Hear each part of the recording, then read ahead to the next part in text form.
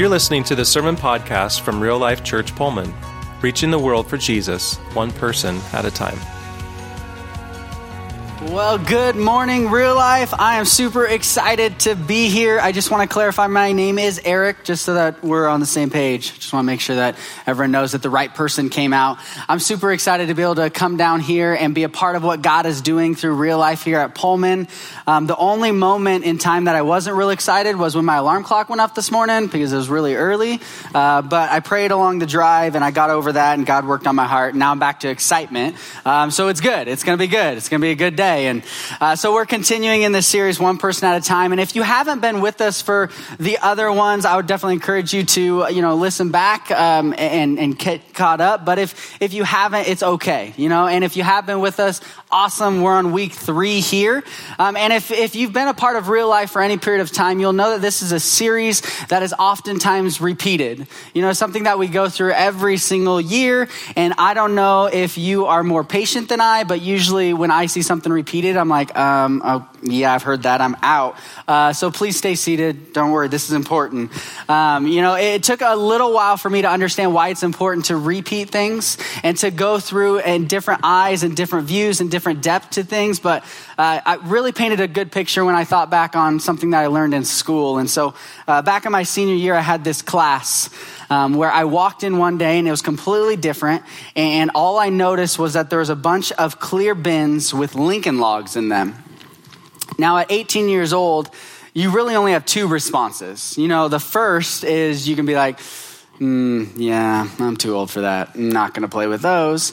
Or you're the 18-year-old that acts like a 6-year-old at a birthday party and you just run in screaming. You're like, yeah, that's going to be awesome. I'm going to play with those. And obviously, I was the second person. I was the only one in the class that did that. I found out that's not normal at 18, but it was fine. It was a whole thing. So I ran in. I was super excited. I had no idea what we were doing, but I was pumped. And I came in, I sat down, and the teacher's like, all right, this is what it is.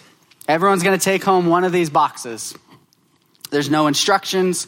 There's no manual. There's no pictures, which I like pictures. Like they work for me. There's no pictures, and you're going to go home and you're going to build something. And then you're going to bring it back tomorrow. And when you come into class, if your something matches my something, you get an A. If it doesn't, you fail. Now, most of the kids at this point in time, they're like, I feel like we need more instructions than that. But me, being the 6-year-old, I was like, sweet, give me my box. Let's go. I'm going to ace this. Let's go. So I go home. The only time I've ever been excited about homework. And I take it home and I go to my room and I'm like, this is going to be awesome. And so I dump out all the pieces and I'm like, okay, I'm thinking through this. What do you think my teacher's going to build? Well, he's obviously going to use all of the pieces, obviously. And he's obviously going to build one structure because that only makes sense. And so I decide I have to use every single one of the pieces, no matter how odd or funny looking it is. And I have to do it in one building. So I built this giant 2-story, didn't look like a house. Wasn't enough pieces for that. But I built it. Had some weird windows in odd places. I had a sunroof, which is in a car, but it was there, like moved and it opened. It was weird. So this whole thing, I built it and I was pumped. And I walked into class because I was a confident 6-year-old. And I said, hey, I got this, teach. I've aced this. No problem. And as I walk in, I notice all of the other students have completely different structures than mine. And my first thought should have been, I wonder if I did this wrong. But it wasn't. No, it was, wow, they're going to fail. They're bad at this assignment. I can't believe it. And so I came and I sat down and the teacher comes in. He's like, all right, you ready for me to reveal what this is supposed to look like so that you can get an A? And I'm like, yes, I am. Never seen what I just built before in my life, but I'm confident you built this. Yep. And he pulls it out. It's not even close. It was 3 different buildings, like 3 different smaller buildings. And he had like this pile of spare pieces off to the side. It was completely different. I'm like, teach, you did it wrong. That you're supposed to look like, he's like, no, you failed. I'm like, what? I was like, how? He's like, why didn't you build it the way you're supposed to? I was like, I did. You built it wrong. Like, you don't understand this. He's like, no. Why couldn't you build this correctly? And I was like, I don't know. I wish I knew. Too young. And he goes, it's because I didn't give you the right instructions, the right vision for what it was supposed to turn out like. And it was in that moment I was like, oh, I literally never thought of that this entire project. Thought for sure I had all the answers. And so why do we repeat series like this? So that we are aligned with the same vision and mission to reach the world for Jesus one person at a time, to be and to make disciples. That's why it's so important year after year to go back to our discipleship process and fully understand and grasp why do we meet here? So that we are aligned with our mission and our vision, so that we don't build this wonky house, right? If we are not aligned with our vision, we'll all end up in different destinations. So if we align with our vision, we can follow God's path and come together as a church body and reach the world for Jesus one person at a time. That's why it's important that we continue to go back. And so week 1 was about share, right? Sharing your story, sharing Christ with others, going out and actually sharing, right? Week 2 is about connecting the unconnected, connecting people that are not believers, even connecting with believers so that you're stronger in your faith. And this week, we're going to dive into this concept of minister. Now, I don't know about you, but when I first heard this word minister early on in my faith journey, I was like, ooh, it sounds intimidating. Maybe someday when I get a degree and I stand in front of people, I can minister to people. Like, I was pretty intimidated by this word, but that's not it at all. That's not it at all. Minister is much simpler than that. And we are all called to minister to those around us. But before we dive into minister, we need to talk about faith a little bit. Because minister and to minister is really tied in and connected with faith. And so we're going to start out in Ephesians chapter 2. So Ephesians chapter 2, we're going to start out in verse 8. Verse 8 says this, "For it is by grace you have been saved through faith, and it is not of yourself, from yourselves. It is the gift of God." Verse 9, "Not by works, so that no one can boast." I want to pause right there. Because if we're going to understand how to minister, we need to understand our faith. And right there, scripture tells us, plain and simple, you cannot work your way to salvation. You cannot earn your salvation through works. Right? It says it right here, "For it is by grace you have been saved through faith." Jesus came down on this earth and died on the cross to save you and me from our sins. We can't earn it. He offered it. It's by grace. And we need to be able to understand that, because as we're talking about this concept of minister, we need to know that when we go out and minister, it's not to try to earn salvation. Salvation is obtained through Jesus, right? John 14:6, "I am the way, the truth, and the life. No one comes to the Father but by me." It's through Jesus. So we need to be on that same page. It's by grace you have been saved. Verse 10. This is important too. Listen closely, because I don't know if you're like me, but when I look at myself in the mirror, I don't always think this. Verse 10, "For we are God's handiwork." The NLT translates this masterpiece, meaning we are God's best work, his best creation. Out of all the things that he has created, we are his best. I can't remember a time where I looked in the mirror and went, yeah, you're his best. Because I struggle with that. But it says it right here. You're his best. You are his best creation. That's necessary. If we're going to go out and we're going to minister to the world, we need to know that we're God's best work. "For we are God's handiwork, created in Christ Jesus to do good work, which God prepared in advance for us to do." So 1, faith is obtained through grace, or by grace through faith. Okay, it can't be earned. But then the second part of this is that we are God's best work, and we are called to do good work. That's not, we are called to sit around, don't share your faith, stay quiet. No, it says we are called to do good work, which God prepared in advance for us to do, which means this: we are called to action. If we are going to understand how to minister, we need to know that we are called to action, which means you have to take a step. You have to do something. We are called to action. See, if we look deeper into this word minister, it actually has a Latin root, which means servant. Servant. And then if we follow this word through history, in the early 1100s, the English definition of this word actually meant acting under the authority of another. Interesting. So when it comes to faith, could it mean that in order to minister, it just means that we are a servant acting under the authority of God? God has given us the power to go out and serve. Pretty simple.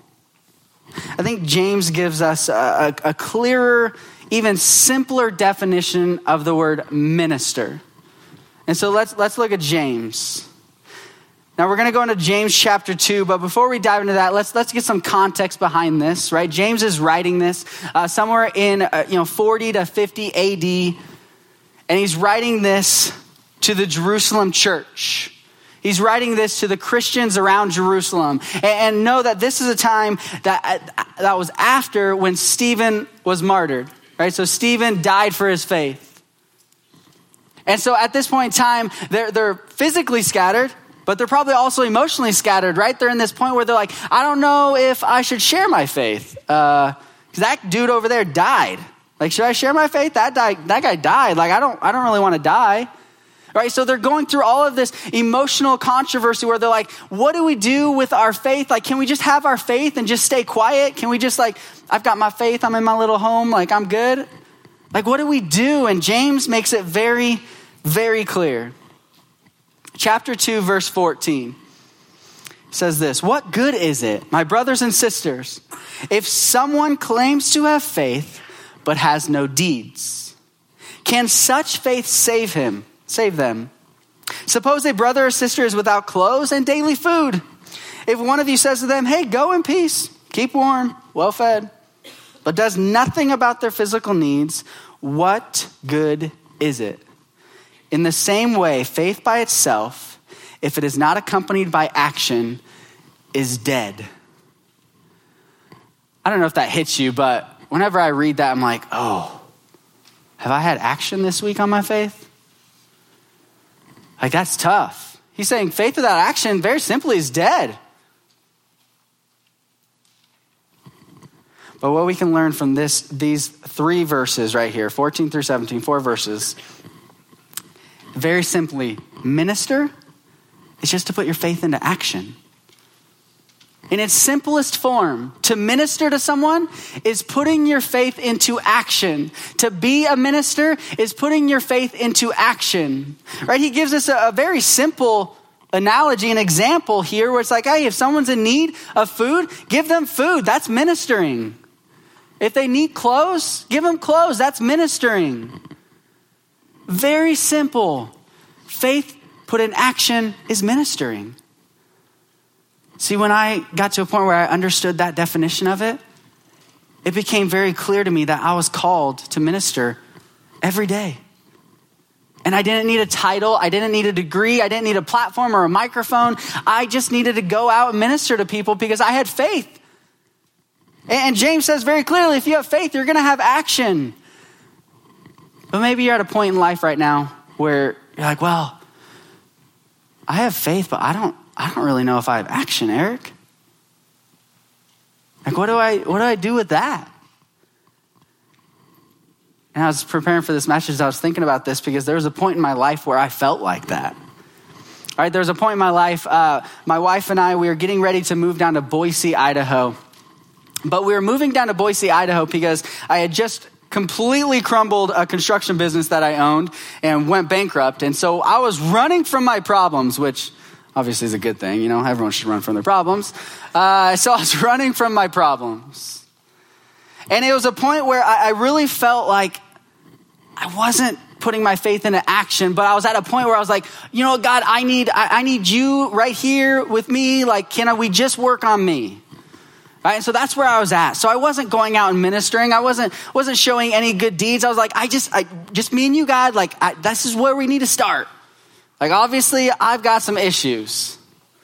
And so we moved down to Boise, Idaho, and it only took a couple of months living down in Idaho before I realized that I was going down not a great path, not a healthy path, Like I was kind of checking out mentally, like, no, I'm working on God right now, or working on me and God right now, right? My wife's like, hey, we should think about nope, working on me and God right now.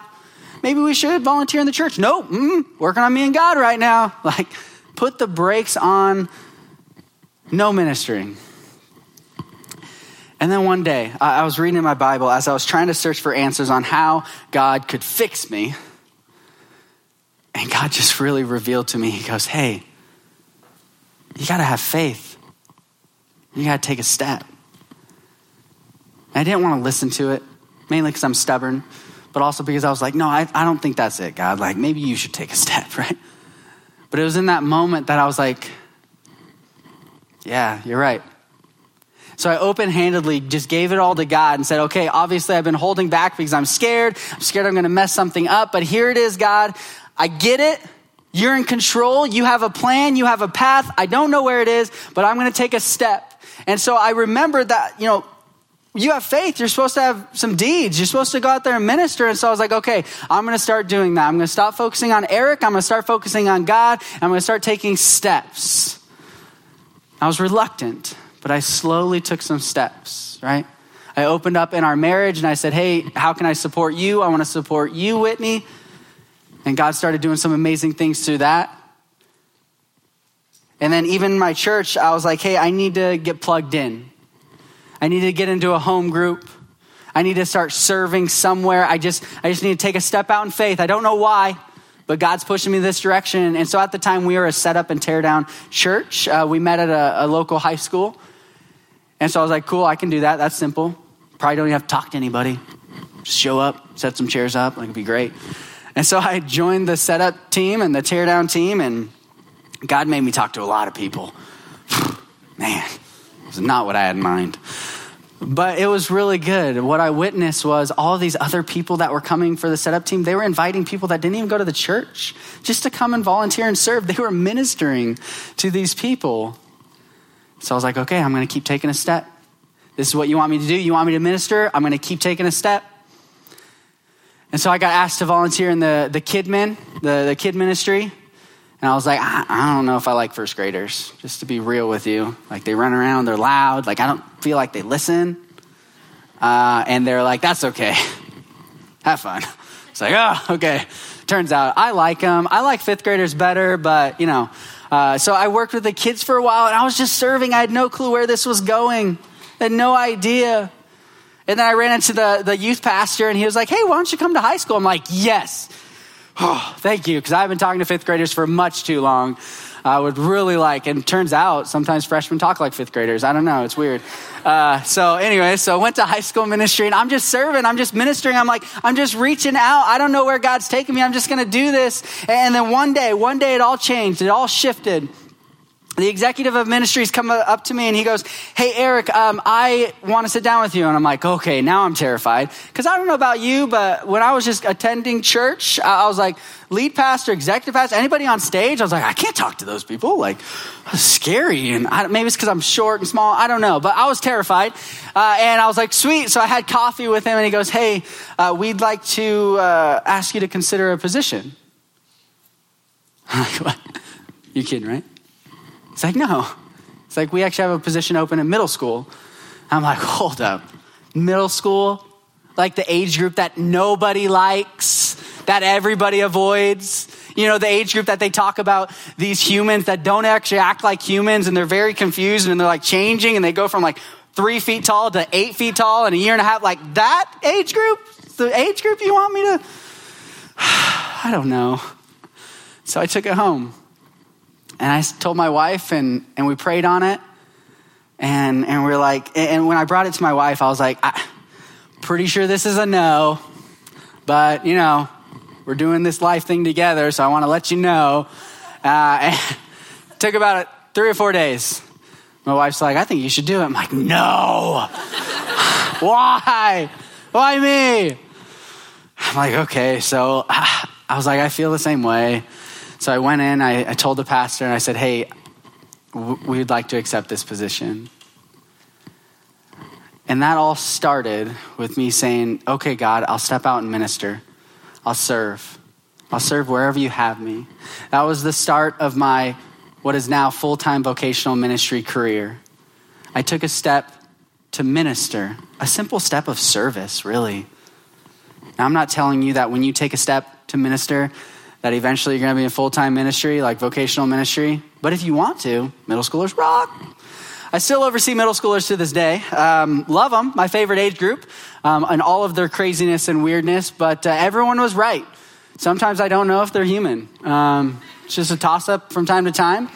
But it's amazing.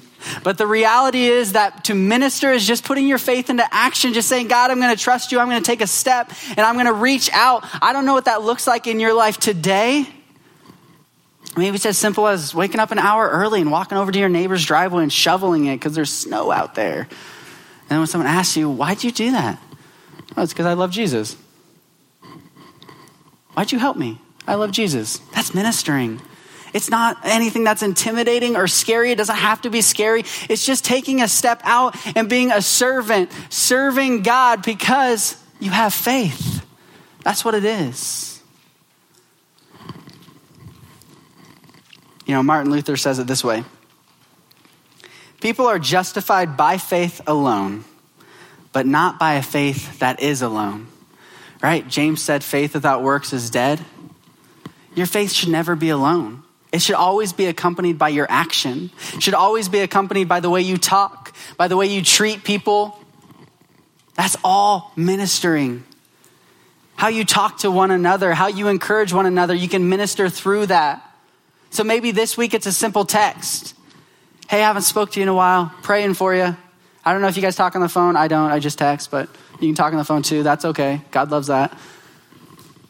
It's as simple as that. Taking a step. Maybe you're at where I was at in life, right? And you need to ask yourself this question. What do you need to give to God to better minister this week? See, because any moment that I felt like I wasn't ministering, I wasn't taking action, I wasn't serving in the church, I wasn't serving outside of the church, it was because I had an issue. Most of the time it resided with me, but oftentimes I blamed God, right? I was like, God, I'm mad at you. Like sometimes I'd even cross my arms, I'd stick out a hip, like I was mad. And I had to work through that. Right? I had to give that to God and say, God, take this from me before I would take a step in faith. See, God wants you to do that. Maybe that's your first step. Maybe in order to minister, in order to serve where you're at, maybe you need to say, hey, God, take this, please. Take this so that I can serve, so that I can minister. Maybe that's your step this week, just to give it to God. That's what I have to do. I probably get there more often than I should. Or I'm like, nope. And I just have to give it to God, right? Maybe you're out in the community this week. You need to ask yourself who you need to minister to in your community. Maybe there's someone this week that needs you to minister to them, needs you to give them a hand, to give them a call, to love them, to support them, to pray for them. I don't know what that ministering looks like, but it can be any of those things. It just needs to be an action step in faith. That's how you share God's love through ministering. It's just an action step. Who in your community do you need to reach out to this week? So we got to take it one person at a time. And I would venture to guess that each and every one of us has one person that we can think of that we're like, hey, I think I need to reach out. Reach out. Minister to them. Even if it's just a simple, hey, I'm here for you, praying for you. Or maybe it needs to be an apology. Maybe there's someone you need to apologize to and say, hey, I wasn't showing God's love. Maybe that's it. I don't know what it is for you. But take a step in your faith this week. Maybe you need to ask yourself the question, how are you going to be a better minister in your family this week? Maybe for you, it starts right inside your own home. Maybe you're like, I haven't been the father I need to be. I haven't been the son or the daughter or the mother. It doesn't matter what part of the family you're in. You can still minister to each other. What do you need to do this week to be a better minister in your family? When you wake up, showing the love of Jesus, taking action steps. What is it this week that you need to do to better that? We have to minister every single week. We need to be ministering every single day. Not to earn salvation, but to show people the love of Jesus because we have found faith by grace. That's how we're saved, by grace through faith. But we must take action on that faith. So I encourage you this week to take an action step. Take that step. Trust me, God will do some crazy cool things with it. Maybe not the direction you planned. Maybe be working with middle schoolers. Win for the kingdom. They need you. Take that action step this week. You know, every single week we have this opportunity through this time of communion. And I absolutely love this time. And so in just a moment, we're going to pass out communion here. And the reason why I love this time is because it gives a moment to pause. Right? Because sometimes I get lost in my week and it gets crazy and I'm running. I'm like, oh no, I got to get these things done. I've got to run over here. I've got to get this. And I forget to pause. And so that's what this time is for, is for you to be able to pause and reflect and to really connect with God. Just to be able to say, God, I am right here, right before you. It doesn't matter how bad your week was or how good it was or what you have coming up tomorrow. This is a time for you just to be you and God, because Jesus came down to this earth to save you and me. That's why this time is so special. And it's such a time of importance. And so through this time, we're going to take these together. So if you grab these, just go ahead and hold on to them. If you're new with us, feel no obligation. You can let it pass you on by. But this is our opportunity to really connect with God. And so what I'm going to ask you to do through this time is, once you have the cup and the bread, I'm just going to ask you just to close your eyes. I'm going to ask you some questions to think about. And at any point in time, if you're like, Eric, I'm tired of hearing your voice. Can I connect with God? Just tune me out. That's cool. I won't be offended. I'll cry later. I'm just going to ask you some questions to think and to reflect on, to hopefully allow you to be able to connect with our Father. So once you have these, go ahead and close your eyes. The first thing that I think about is, what do you need to give to God? What pain, what hurt are you holding on to that you need to extend your hand and say, God, I'm ready for you to take this. I spent a lot of years holding on to hurt and pain that I could have just given it to him and let him work through it. I'd encourage you at this point in time, if you have something you really need to give to God, do so now.